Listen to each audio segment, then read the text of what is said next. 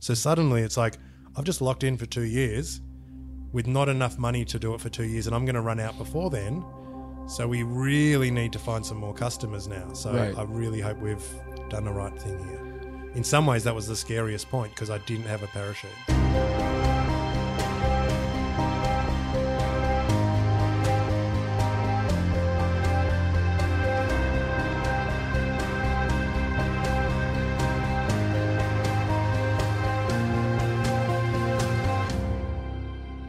You're very welcome along to People Building Businesses, the new podcast from YBF Ventures. My name is Jason Lim. I'm the Chief of Staff here at YBF, and this is the podcast where you learn exactly how businesses grow by talking to people who are actually building them. Our guest today is James Leatham.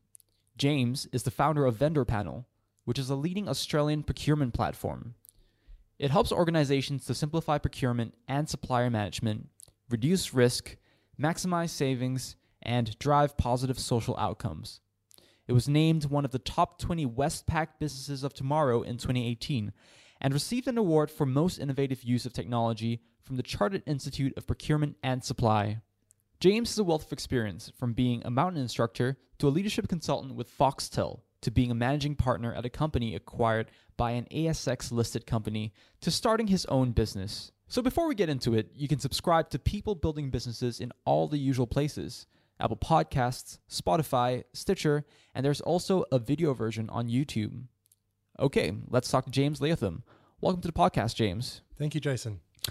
You know, I like starting these podcasts by getting a feel and understanding for James the person. So if you could entertain us for a bit, tell us a bit about your upbringing, where you grew up, and maybe some early influences in your life. Right. So I was born in Australia, in Victoria. Spent probably the first 10 years of my life here. Went over to Western Australia. Left home when I was 15 to return to live with my dad for a couple of years, and then left finally when I was 17. Went off to uni. And like a lot of people, that was a fairly formative phase of life for me. Sure. So did a lot of travel. I had the opportunity to work with some pretty impressive people as a research assistant or a PA to some people that were super interesting and very generous in what they shared with me.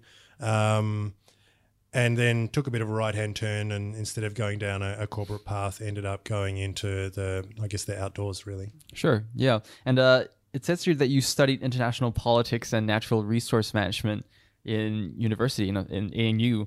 Interesting transition from studying that to now running a tech company. Yeah, you've done your research. Well done. That's our job. So, look, and I actually studied a lot of things. That's what I graduated with. I studied in a lot of different disciplines while I was there. And look, I'm really pretty passionate about the environment. I find, I guess, politics really interesting at that kind of more of the global level than at domestic politics. I was lucky enough to work for a couple of years in an environmental consultancy whilst I was at uni. Sure. And I worked out pretty quickly that I actually wasn't that good at science.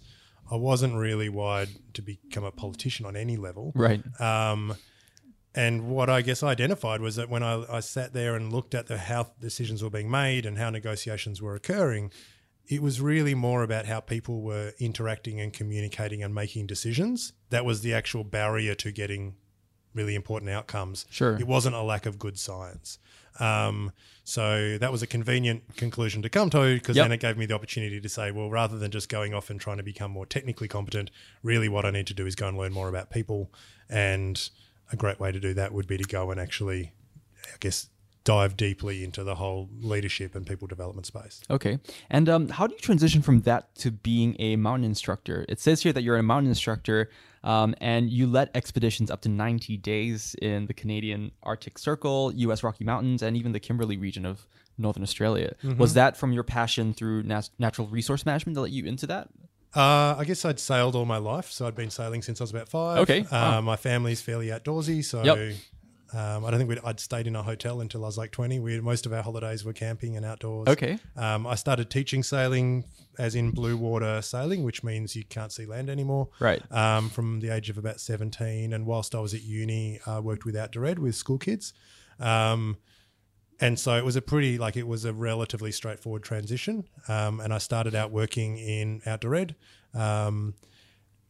That industry, you start out working with kids, and that was great. Wasn't really what I wanted to focus on. So then I actually had a pretty serious injury, so I took some time out, then came back and got more into what ended up leading me into the long-range expedition space. Yep. Which I loved. I mean, it wasn't tourism. It was all 100% training, leadership development, teaching the Utah State University leadership and management program. So it was a really strong academic focus and then a really strong, real life focus. And when you're out in the field for 30, 50, 70, 90 days, it's not like you just get introduced to a triangle and a new concept. Like you get to try it out and rehabituate and kind of build muscle memory in different ways of working with people, different ways of making decisions, different ways of assessing risk. Yep. And why not do that, on the side of a funky mountain on the Arctic Circle? Cool. Yeah. Seems like a good idea to me. And leadership seems to be something that has been pervasive from what we just spoke about in your time in university, to your time through being a mountain instructor, to then your first few careers as well. You were a senior leadership and decisions consultant with CSM Knowledge. You were a senior learning and change consultant with Foxtel, and eventually became a principal consultant and partner with BizEd Services. Could you just summarize how you ended up being a senior leadership and decisions consultant and what those years looked like for you? Yeah, look, it sounds random, but I guess from my perspective, there was absolute continuity. Okay. In leading expeditions, which were fundamentally about leadership development and technical skill development, it's about teaching people. It's about the learning process and providing and facilitating that process. So whether it was learning how to either manage risk or deal with an emergency or make a decision after a long couple of weeks, it's it's still that learning environment. So when I came back to Australia, it was just like, well, how do I take those learning and development skills and apply them in the corporate space? So I just went straight into learning and development. Sure. So teaching people how to use technology, which at that time I knew nothing about. Right. But I knew how to get people to learn. So I only had to be a half a step ahead of them technically, and it was really successful. I joined Foxtel. I was actually, I would say, pretty junior in that organisation, despite the title. But it was an interesting transition. So there's about 900 people in their call centre transitioning from analog to digital. And It's like, how do you get them all to know how to do process A on one day and process B on another with a completely different product set? Right. So I ended up having a lot to do with that. And then BizEd was a outsourced learning services business. So I stayed very much in that learning and development stream. And BizEd was it was an outsourced business processing organisation. We had probably 20 of the ASX 100 as customers. Yep. And it was that experience that kind of took me out of the learning space and into more the business space. Okay. And is that where you first noticed the procurement solution opportunity? Yeah, and I probably didn't even look at it as procurement. Okay. Yeah, I guess I just looked at it from a very, in hindsight, naive, simplistic way and just said, wow, we've got these customers and they're all household names and they've got thousands and tens of thousands of staff, and a lot of them are allowed to buy stuff, and they're going and buying lots of services, and they're poorly defined, kind of fuzzy goods. And then you've got thousands of suppliers in the market, especially in the space of HR and learning, which is a poorly defined market. Right. So you got the language back then, which I would use would be like, you got this sort of many to many relationship buying fuzzy, poorly defined goods. Sure. And it was just crazy. Like I just looked at it and just said, this is just, it's not logical. It's invisible. There's no transparency. There's no process. There's no real competitive tension. There's no insights from the buyers about really, is this the best capability in the market for what I need? Sure. And then you look at the suppliers and they're sitting there going, how on earth do I bash down the walls of working with a ASX 100 or a tier one government organisation? And then they're sitting there, and then underpinning all of this, they're using emails. And it's just like, what a crazy scenario. Like no one's got any insights, any real capacity to make informed decisions. So they're just doing what they did last time. And so really familiarity is the dominant methodology that people use when they're buying in procurement. It's some familiar suppliers, same familiar process. Suppliers are trying to talk to the same cohort of customers potentially. So it's like, I just looked at it and just said, this is crazy. Yeah. Now I was in a unique position because we were managing, many tens of millions of dollars of buying between these big corporates and this supply chain. So we were able to see this whole dynamic. Sure. That was really what had me say there's got to be a better way. Yep. So you saw a gap in the market or a problem that was dying to be solved in some sense. Were there no companies out there doing, the solution to that problem and solving that problem? Not really. Yeah. I mean, there's lots of B2B platforms. There's lots of commerce platforms. There's lots of procurement platforms. But they tended to operate at two ends of the spectrum, either at the bottom end in like catalogs, shopping cart. There's loads of that tech, and there's some really awesome tech out there. Sure. In that moving boxes kind of environment. And then there's a lot of smarts and a lot of technology in what they would call strategic procurement, where you've got a professional buyer running a sophisticated process to get, better value, less risk, all that sort of stuff. Sure. And then there's this tranche in the middle. It's unsexy, it's uncool, it's low value. It's, we're talking $10,000, $50,000, $100,000, which in the context of an organization, relatively low. And they go, just go and get 3 quotes. Yep. So you got these non-professional buyers using a pretty basic process with really no visibility. But, it's just this sort of ignored corner of spend. Right, and okay. Look, most organizations are still at that point where they'll have procurement teams and functions, and yet there's this long tail of low value sourcing that is still largely invisible and unmanaged. And that is the bit we get excited about, because it's like by doing that, we can seriously transform elements of that organization in terms of their relationship to the market, their relationship to suppliers, how they spend money, and then what becomes possible when they look at the way they're spending money. Sure.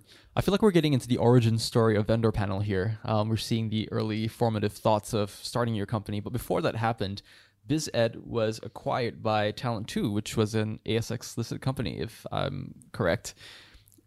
Not many people get to go through an acquisition. What was that experience like for you, especially since you were a partner at BizEd? Yeah, so I was a junior partner. So there were 2 founders and then kind of a senior partner and then 2 junior partners. I was one of the junior partners. Having said that, I managed the majority of the workforce that reported into me, and I had the majority of the revenue in terms of customers. But in terms of how long I'd been at the organisation, they were more senior than me. And it was just an awesome opportunity to be a part of that process. And yeah, I mean, I ended up sort of, running a large chunk of that when we got acquired. I didn't do the deal, so I wouldn't make out like I brokered the deal. Sure, yeah. But once the parties got together and there was, interest, then I was definitely part of the due diligence. I got to get exposure to all of that. And we were doing that. Obviously, there's the 4 partners that were involved, really. One of the other partners wasn't so much. And then still running the company on the side. So really running that split process for a while. Yep. Yeah, massive learnings. Yeah. And both learning what I would want to do next time and what I would absolutely do everything to avoid. Sure. And given that you were running such a large part of the workforce, what was it like on the team culture? People are generally quite averse to change. So when an acquisition happens, did that rock the boat at all for your team? Look, I think we did a pretty good job. Once it was announced that we were going to do the acquisition, I think we were very focused on looking after our people. Like that was a big part of the deal, was what's going to happen to the people in the business. So we were really conscious of that. And we worked really hard to have it be a good thing for staff. Invariably, some people will leave. They don't necessarily, over time, they sort of say, maybe this isn't the right place for me as the new culture. But yeah, there was a lot of work put into kind of supporting our own internal staff. Probably could have done more work on integrating more broadly into that company. Like I think that could have probably been done better in hindsight. Right. Yeah. And it was very different cultures. Like there was definitely some challenges. Okay. We came from even at a functional level, we had a small hand, like 20, 30 major long-term customers. Right. They were a business that had, way more staff than us, but they was way more transactional. It was a recruitment company.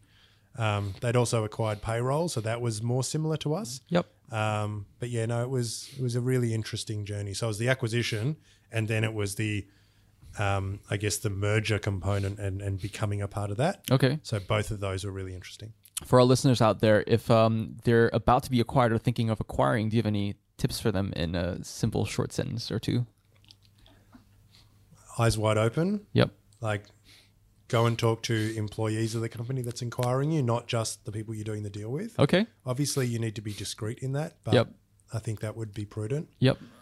And look after your people on the journey. That's great. Thanks for the tip. Not a lot of people go through that, so it's great to hear from someone who has. And at some point, you decided to start Vendor Panel. So it's been a 10-year journey for your company. You started the company in 2008. Talk us through what inspired you to start the company and what those early days looked like for you. Cool. I actually originally took the idea to the new acquirers and said, hey, I think we could do this function instead of doing it with so many employees. We could do it as a digital solution.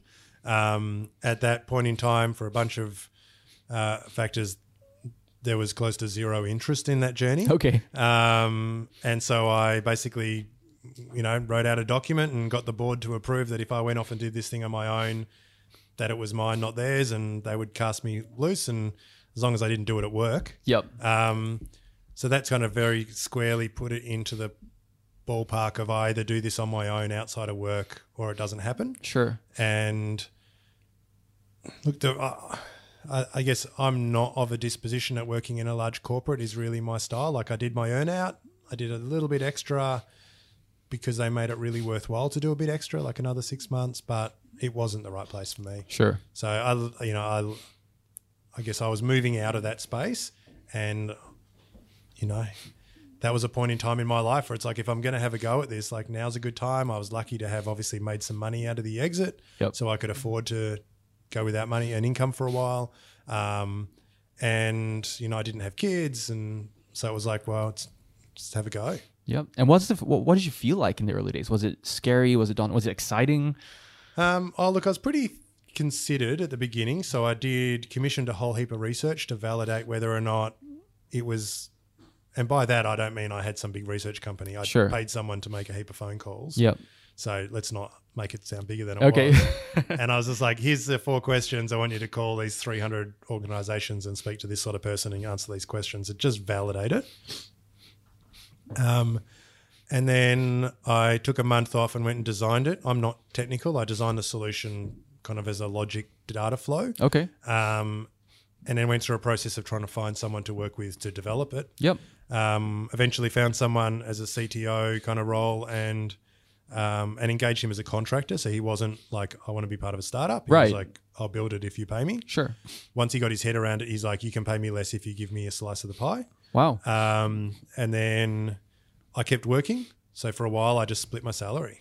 Right. The jumping off point was, I guess that's when it got exciting and scary, because that was like, now I'm actually going to cut the umbilical cord. We're a month out from production. Yep. I'm going to quit. Let's go. Right. Wow. And for the first few years, you bootstrapped the company for 3 whole years and went through numerous pivots as well. So what was that like? I so underestimated time and effort. Right. It was a train wreck. Okay. Yeah, it was. Look, the technology always worked really, really well. It's always been super solid tech. We went through 5 different brands, 5 different commercial models. Wow. 5 different kind of starting points in addressing the problem. And we went through those pretty quickly. Like, in the first 12 months, we'd been through those 5 different pivots. Back then, I don't think we had that term, but yep, that's what we went through. And kind of at the end of the first 12 months, we sort of worked out what was going to happen. We got our first serious enterprise customer. And even that itself was its pivot, because we'd started out as a sort of like a straight go-to-market, much more open platform, when we ended up working out that enterprise was a better place for us. Sure. And then the scariest bit was actually signing the first customer, which I didn't realize until after we'd signed it. Right. And it's like, wow, sure, I've been paying 2 people's salaries and I haven't been paid for a year and a bit. But suddenly we were signing a contract that was like, wow, up until now, I could pull the pin and the only thing that broke was maybe a little bit of disappointment and maybe my ego got a bit bruised or whatever, but I had the freedom to walk away. And I was now signing this paper that meant I couldn't do that easily. Wow, yeah. But the contract wasn't paying enough that it was viable. So suddenly it's like, I've just locked in for 2 years with not enough money to do it for 2 years, and I'm going to run out before then. So we really need to find some more customers now. So Right. I really hope we've done the right thing here. In some ways, that was the scariest point because I didn't have a parachute. Right. And was that the last pivot that your company made? Were you selling the solution that Vendor Panel is working on today, or was that still a different idea back then? I guess we were selling generation 1. Right. There's probably 5 layers to the problem set. We worked out which one was our starting point. Yep. But it's expanded way beyond that. So we Okay. started out just really managing, we're a large organization and we started out in government and they've got their preferred suppliers. How do they get that to work better? So if you've got a panel of preferred suppliers, how do you optimize that? How do you get that to operate more effectively? Now it's expanded over the years to be a full stack sourcing platform, and it's a much broader story, but it's still fundamentally solving the same problem, which is when you've got decentralized, non-professional buyers going and buying stuff, through quotes, proposals, tenders, whatever. Sure. That process is overwhelmingly hidden in emails, manual, inefficient, full of risk, probably the biggest risk hotspot in terms of procurement, and loads of value being left on the table. Right. Okay. So it's still fundamentally the same problem set. Our tooling now is dramatically more sophisticated than it was in 2010 when we launched Vendor Panel formally. Just a question before we jump forward. A tip for the listeners out there on how you recruited your first CTO, because for a lot of people, finding a co-founder is quite a tough and daunting experience as well. It sounds like you've done a good job at that in the early days. Yeah, and I guess it wasn't like I'm going to go and find a CTO. Yep. And Rob, who really was the technical lead, he was really clear in what was he up for. Okay. So, which was interesting, like the idea of someone who was jumping in and like, this is us together and we'll do it together would have been really attractive. Yep. But you got to be pragmatic. Like, Rob had a young son. He had obligations in life. He didn't have the freedom to just jump in and say, let's see what happens. Sure. So, the reality is he's pretty experienced. He's seen a lot of good ideas go up in flames. Right. He's like, look, I don't know this market as well as you. I can understand it and I can build it, but I don't know if I would back it yet. Right. So I had, he was on the payroll. Okay. So we've collected a number of people, but it was, people have had periods of going without income or whatever, but it was it wasn't necessarily like I'm co-founding this sort of at a formal level. But from my perspective, they've definitely put in the blood, the sweat, the tears that I would consider them kind of in that co-founder set. Yep. Like they are core to who the company's become. Yep. I don't think any one of those arrangements was the same as the last one. So Rob was a contractor. Mark had taken a redundancy, wanted to do something fun for a while. Right. Worked for him. Another friend wanted to just break out of the corporate space. Well, wasn't a friend of someone I knew. She wanted to break out. It was something to try. Yep. David, who's, moonlighted for a long time. The cool thing is none of them have left. Like, that's amazing. Everyone's still there. 10 years on. Yeah. Sort of like Hotel California. Like no one leaves. We'll play that over this as we're talking. So and it's just at different times. But I think that's one of the things is like it's got to work for people and their stage of life, their risk appetite. And I think that was part of the juggle. So in finding co-founders, I think this sort of utopian thing that they're in it in the same way that you're in it. Sure. Man, I think that would be really tough. And I think if you can find it, awesome. But I think it would be tough. What's your secret sauce on convincing these people to jump into the abyss of a startup? It seems like you've done a good job at that. I used to be really structured in the way that I would do it. And a lot of that is like if you call them interviews, but really it was just sitting down and chatting. Like Sure. I would put a structure to that. And one of those very clearly, I would sit down and say, cool, I want to catch up with you again next whenever and we'll have a coffee. And it's like, and just to be clear, I want to spend the entire time of this conversation explaining to you why this could very really be the worst decision you've ever made in your professional life. And I actually really need you to get that. Yep. Like I need you to take responsibility for the gravity of that decision because it could be a train wreck. They know what they're signing up for. I need you to sign up for because I don't want to carry this responsibility for you. Right. I need you to go in, but I need you to go in informed. And I don't want to be in a scenario where you turn around and go, seriously, man, you duped me. Yep. Because I think that happens in all sorts of recruitment, not even founders. Like you look at, we've doubled the size of our employee headcount in the last 12 months. We're hiring grads, we're hiring experienced people. Amazing. But like, even in that point, it's like, I really have an issue with this idea of recruitment where people sell a job. It's kind of like, look, why sell it to them? Why not just tell them what it's really like? Because they're going to work it out soon enough. And you don't want them to come for 6 months and leave. Yep. So no, that was a really big part for me. And I would also explain to them why I wanted to make it, why I thought it was worth it. So I just lay it all out. Yep. Like, this is why I think it's awesome. This is the opportunity. This is the idea. This is how big I think it could get. This is why it's a terrible idea. This is why I'm actually really hard to work with. Right. And there's elements of me that it's like, I get it. Like everyone else, I've got my flaws. Yeah. I think I'm relatively self-aware. So I might as well tell you what I think they are so that you can decide if you want to work with someone like that. That's amazing. The transparency and honesty that you bring to the conversation probably helps you filter out the right and wrong people for what you need and for what they need as well. Definitely some people that we had 2 meetings, we had 3 meetings, right. And that was it. And that's great. What an awesome outcome. Yeah, absolutely. So 2.5 years in, you were actually actively looking for jobs because I think you mentioned this before in one of your talks, that it was a rough period for you. What changed?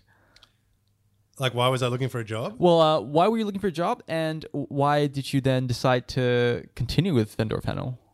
We tanked. We absolutely bottomed out. I have very vivid memories of, going to the ATM and emptying my personal account and counting out the $20 notes. Jeez. And then being like, well, I don't know. Let's see if there's some more in there next week. Like it was, and that didn't go for a week. Like it was pretty grim for quite a long time. Wow. Financially. And I think, in hindsight, I think that was not just financially challenging, but it took a toll. Like I think for a while there, probably my confidence took a bit of a battering. Like if I made a really, really bad call here, yeah, but I guess why was I looking for a job? It was functional. I needed to pay bills. I guess I was wavering in my belief, but it was interesting because I got an offer a job through a very close connection to GM, someone else's company, and I guess they had the backstory on me, the advantage of that, which was good, and I had some really good straight chats with them in that process. Sure. And they were smart enough to say, look, if you want the job, you've got it, but you have to shut down this thing you've been working on. Right. And I was like, why? I don't need to shut it down. I can do it on the side. I have sufficient integrity to manage the delineation of that. Yep. And they were smart enough to say, you have to shut it down because that's where your heart still is. And I think you're only taking this job until that gets some life in it, and then you'll be out of here in a heartbeat. Wow. And the reality was, and right in that meeting, I said, you know what?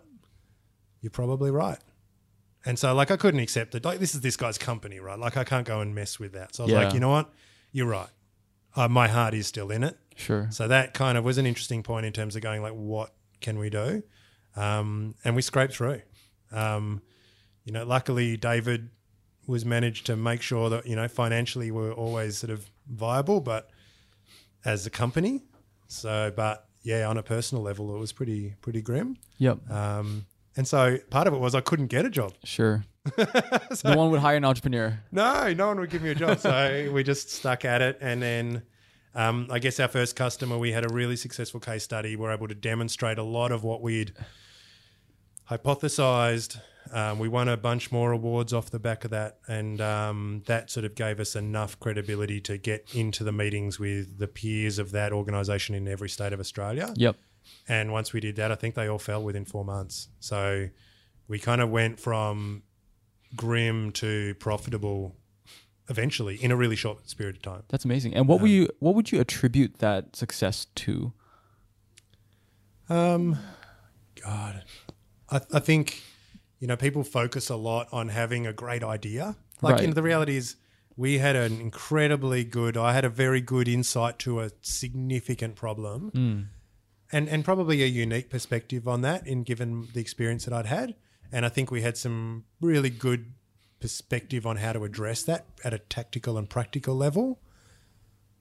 But I'm also a believer that the good idea is about 5% and it's about execution. Right. And the reality is have always executed like we were a company that was way bigger and way more established. And I don't mean fake it till you make it. I mean, like, we had systems and processes. We had standing operating procedures, and we only had one customer. Right. But it was kind of like the market that we were in was so incredibly unforgiving that it's like if we drop the ball once, the game's over. Yep. So we had to really execute well, and we had to deliver on every single promise that we made. Sure. Which meant we said no a lot, which some people found weird. Okay, that is a hard thing for a lot of people. Yeah, we're pretty good at it.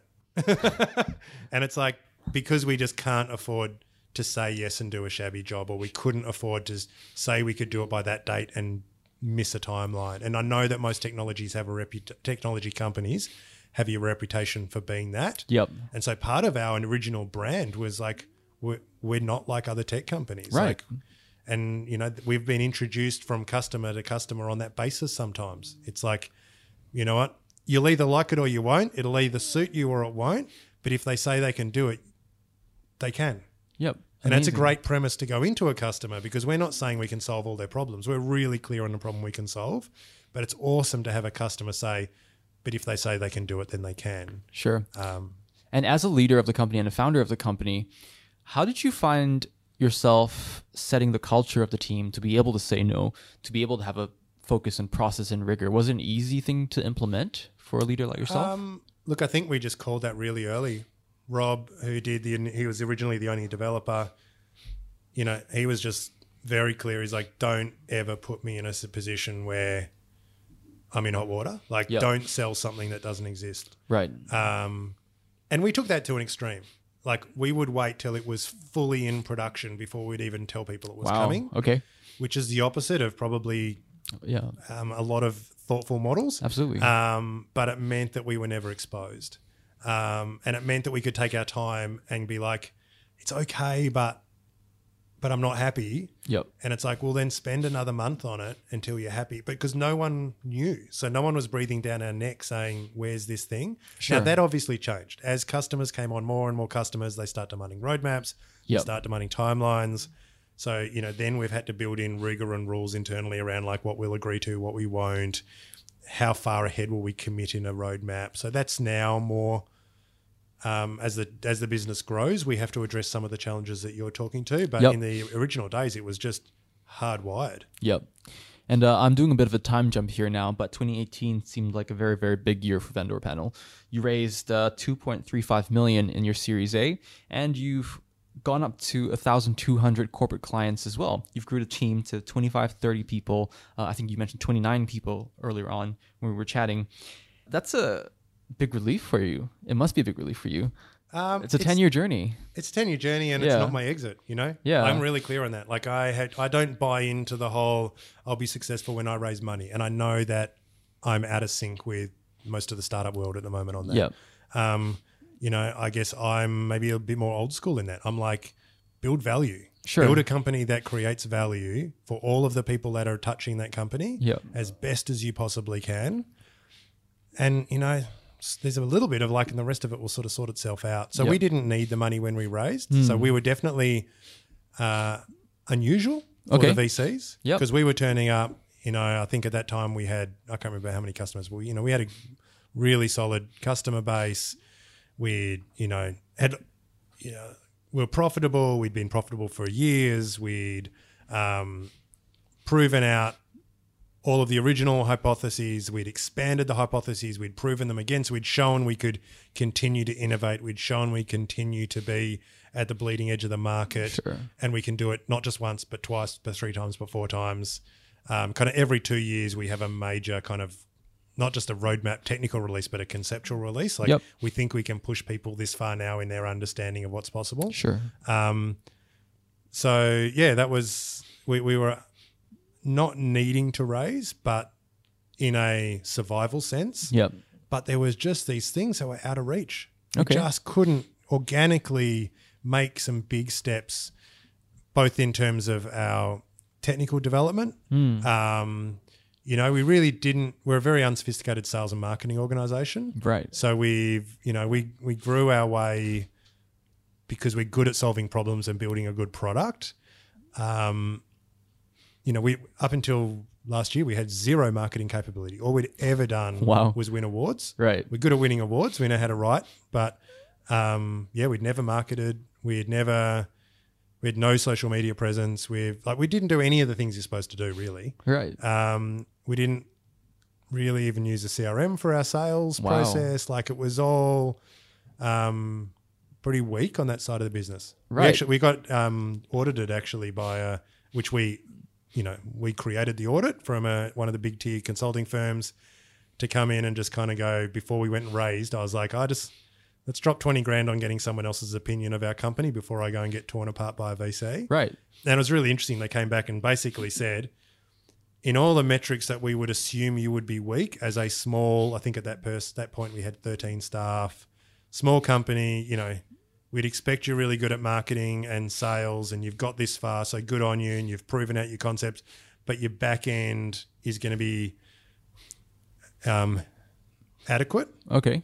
And then they looked at it and they said, basically, the engineering of your back end, your technical infrastructure, your BCPs, your DRPs, your financial structures, your financial management is like, you're operating like a company that's 20 or 30 times bigger than you are. Yep. And yet your marketing and your sales and the pointy end of the business is really, really low on the scale, like bottoming out. So it was really interesting. We completely inverted their expectations, but that was really actually quite useful to be able to go out for when we raised. And it's like, a big chunk of change is going to go into the tech piece, which we know we're good at. Right. But we just need more resources and more people and a different sort of person for a specific part of where we're going.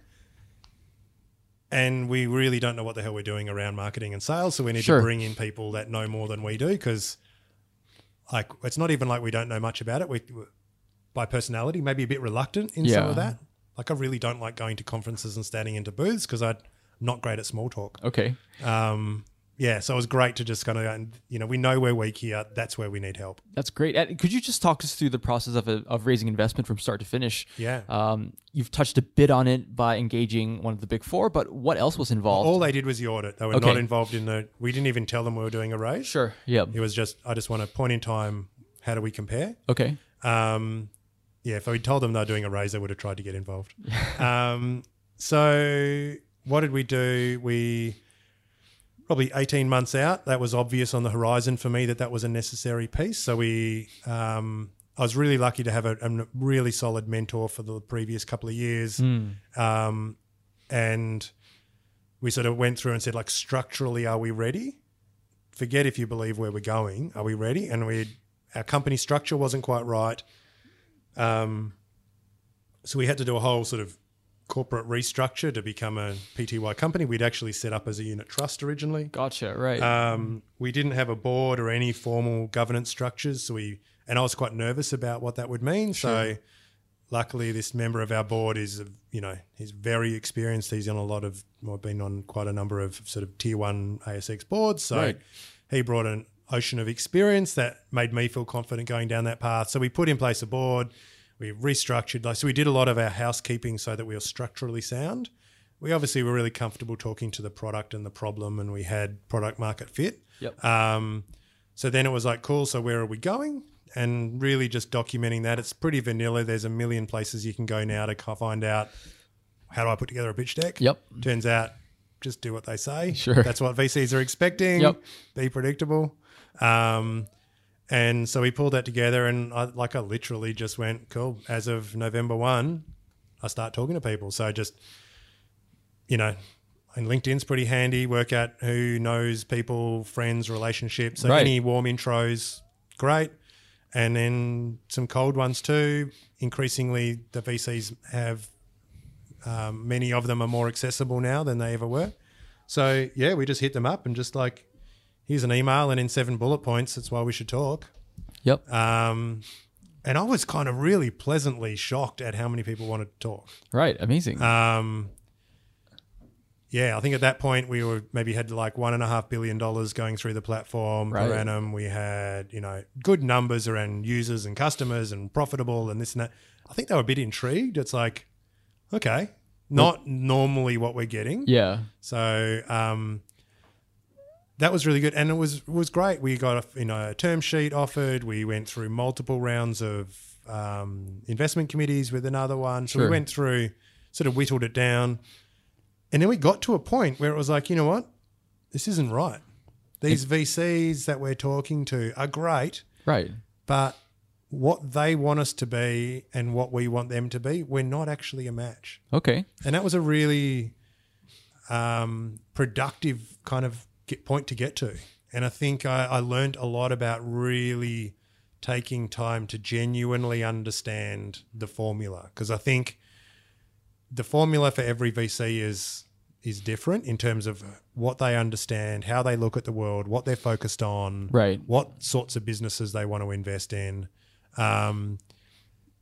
Many of them are good at articulating it. Some of them are not so good at articulating it, but you got to work it out because it's there. Okay. And yeah, like we worked out relatively quickly that a bunch of the people we were talking to, like, it just wasn't going to work. Yep. I was going to resent them and they were going to hate on me. And a lot of it was around the sector we're in, the business we're in. It's not like raise money July 1, yep, tip that into SEO, August 1, numbers go berserk. Yep. We're just not that company. Sure. So, we've got I think at the moment, this year we're on 99.2% retention. So we've got almost no churn. Customers don't really leave. Yep. But we've got long, slow sales cycles. We've got, things don't change in a hurry because we're talking about big enterprises with relatively slow decision-making cycles. And to some extent, we're asking them to look at a problem that they've probably been ignoring for a while. Sure. So yeah, I just called it. We got to mid-December. So it was all happened in sort of 6 weeks, and I was like, this isn't going to fly.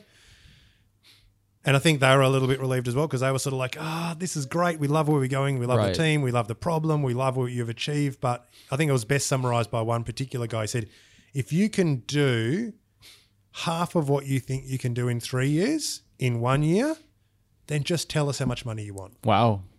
And I was like, I don't need to half what we're going to do. We can do that, and we've hit every number we've ever said we will hit. Sure. But it will take 3 years. Yep. That's amazing. And if that doesn't work for you, this is going to suck. Is it down to gut feel in that sense?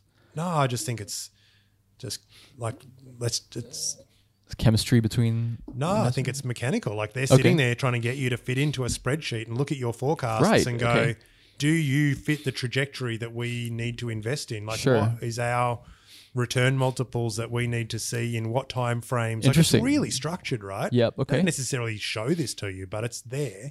And it's we're not going to fit, and that's the metrics of it. And then there's just their disposition. I think they just would have got frustrated. It's why are you guys taking so long? It's because that's how it works in our gig. Yeah. We understand our market. Yeah. Now, what was really cool is we'd built enough trust and good relationships that we actually said to them, who do you reckon we should, once they agreed, they're like, I think you're right. Right. And it's so who do you think we should talk to? Okay. And then they were like, wow, you should totally talk to these guys and these guys and these guys. They love this sort of thing. And so they ended up introducing us to the people that invested. So I went, right, I'm going to take a step off. It's Christmas. We got the team together back in January. We had learned a lot about how big this could get. I think I do appreciate the VCs really pushed me hard on how big this could be. And Sure. I think in reality, when I looked at it from a different lens, it's wow, yeah, you're right. It could actually be so much, I was already excited and it's this could be so much bigger than we'd realized. Right. Or been confident enough to claim. So we sort of went back, pulled those numbers apart so we felt comfortable and then went, let's go again. And basically the next two people we talked to, the next one we talked to came on board. They took out the whole round. Then I went and saw the next guys. We had already filled the round. They were really interested. And we had to kind of go back and try and negotiate some space and then extend the round a bit because we really wanted them in strategically. Sure. So that ended up being more of the administration of it because that was a relatively quick process from there. And once we got clearer in who would be the right investor and we just narrowed in and it was wow, that made it much easier. And was that just 6 weeks from start to finish? So the first sprint of go out, talk to them, realize we're talking to the wrong people was about 6 weeks. Right. And then went about in Jan, maybe late Jan, something like that. Yep. Yeah, and it was probably another 6 or 8 weeks to get to the point where it was term sheets are done. Yep. And then it was DD, which went, that went for another whatever, Yep. couple of months probably. And they closed in August of 2018. No, we closed in June. June, got it. Yeah. Yeah, amazing. We might have closed, I think we closed early June and we announced in July, something like that. Technically, we sort of agreed on everything and then we decided for some mechanical reasons to just wait until the 30th and just execute on a round number. Sure. Because again, and I guess that was part of it, because we weren't sitting there going, we need the cash to survive. It's like, it'd be sort of better from an accounting point of view we were able to just sort of massage some stuff around to make it more convenient. And for the people listening who are thinking of doing a fundraise, was it did you lay out an entire fundraising strategy prior to going out to investors, or was it more of a ad hoc thing? What was your just general strategy towards that? Was it planned from start to finish?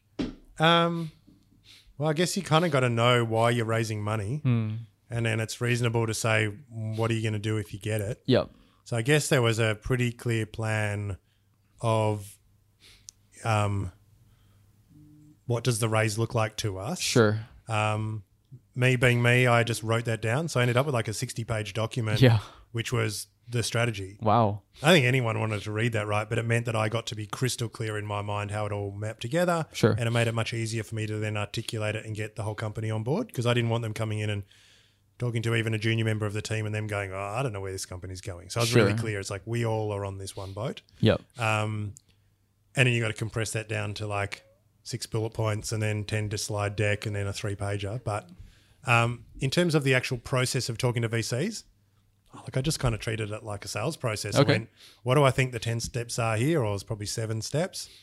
We did have a CRM by then, so I just created a workflow in the CRM and I just like, here's my prospects. I've had my first call. I've moved them to, normally I'd move them to like an intro demo. Here I've moved them to a first coffee. And then so I just really did that. And it was just a numbers game and just push them to a terminal point. They're out, they're in. I actually love talking to them way more than I expected. People talk about how hard it is, but it's like, I just love, like, you don't have to fluff around with all the small talk. It's like you can get a long way in 15 minutes. Straight to the point. And and most of them they'll blow out, and obviously, they get interested and they want to know more and more and more. But it's like you can pretty quickly work out who's interested and who's not mutually. And I really loved how quickly they said no. The ones that said no was awesome. They're just like, man, sounds great, well played, doesn't fit us. Yep. Who can I introduce you to? That's great. Yeah. And you're just like, that's great. I want to speak to someone who fits this profile. They're like, I only know one guy, but I'll introduce you. Great. And you're like, I've only got halfway through my latte. But it's like, I just loved how quickly that would process through. Yeah. And then, but I guess in that time you can also build enough credibility or rapport that they'd be willing to say, well, who do you want to talk to? Because it's not me. I can only invest in this sort of stuff, but sounds interesting, so maybe you should talk to them. So great, thanks. That's amazing. Yeah. So now you've taken the money. You're on an extremely strong growth trajectory. What's next for Vendor Panel? Well, I think the growth trajectory for us, as I indicated in sort of the story, is like there is this kind of step for us. So there's been a huge growth in terms of our investment. Sure. And we're only now starting to really see that impact, which is 7 months after we raised, 8 months after we raised. Yep. So, there's probably an element where that may be pretty normal, but like I know a lot of the VCs were wanting to see like big impact in the first quarter. Sure. So we've played pretty true to plan, I think.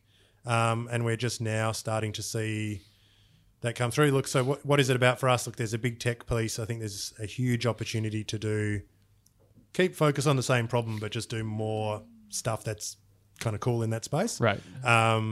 Then in terms of growth, or we have a big investment in sales and marketing, and we're just expanding. We were largely government. We've landed in a couple of mining companies this fortnight. We've never had anyone in that sector before. We've got more and more this year. We've picked up a significant presence in the construction and infrastructure space. So pushing into new markets. And then also we've had a pilot running in Canada as a new territory. Yep. That is going really well. So we're now at the process of sort of like, what does that next step look like? Sure. There's one other geography that we're sort of flirting with. But look, it's the same problem, just, more of it. Yep. And we're really mindful not to kind of snap the elastic band. It's like we will not try and go everywhere in the world. Sure. We will focus in certain areas, in certain markets, just because I think that's a better bet. Amazing. James, I'd love to spend more time picking your brain on new markets and expansion, but we've only got time for one more question. So Great. I'll end with this. If someone wanted to get involved with Vendor Panel, whether it's a customer or a potential new team member who's interested, or a prospective investor, what should they do to learn more and get involved? Oh, look, I think at a superficial level, it's, you go to vendorpanel.com and Yep. you can start learning about it that way. Sure. We just hired a guy who's basically been contacting and interacting and seeing us at events for the last 6 months. So Okay. that was how he's managed to get in the loop. But I think whatever's the doorway that gets opened, I think it's about understanding what we're about. Because for us, it's not just about money and risk. I think we've got this part of us that's, we're a very commercial organization that plans on making plenty of money. But when we look at, we're managing, probably do $3 billion this year. And it's like, that's cool. But it's like when you start thinking about what you can do with that money once you manage it better, Sure. you can start looking at that as a very, very significant lever for driving positive social change. So a big thing for us isn't just about reducing risk in procurement or saving money in procurement, even though we do it. It's like, there are certain bands of procurement and they're very, very big, but it's like, if you could do that better and save money and save risk, you can also drive local economic development and regional development, and you can support Indigenous communities and disability enterprises, and you can drive really positive social change whilst still doing better procurement than you were before. And, I think it's like you got to kind of get a handle on like, what are these people about? What is this organization about? That's part of what we're about. And so, we've got customers that are pretty excited about that. We've got customers that are just want to reduce risk and save money and make things easier. Yep. But, they're on a journey and sometimes they're starting to understand. But for our staff, if people are joining the company to be part of the team, they kind of got to get what we're about. There's a bit of Gatorade there. Yep. And we think it's a huge opportunity. Amazing. James, congratulations on your success. I think you embody the spirit of entrepreneurship really, really well. You've been in Vendor Panel for 10 years, but in many ways, the journey has only just begun for your company. And, we can't wait to see what you get up to. And thank you for being on the podcast. Great. Thank you very much. Thank you for listening to People Building Businesses. Make sure to subscribe so you don't miss an episode. You'll find us on Apple Podcasts, Spotify, Google Podcasts, and YouTube. If you want to get in touch with us with guest suggestions or feedback, email peoplebuildingbusinesses@ybfventures.com. Thanks for listening.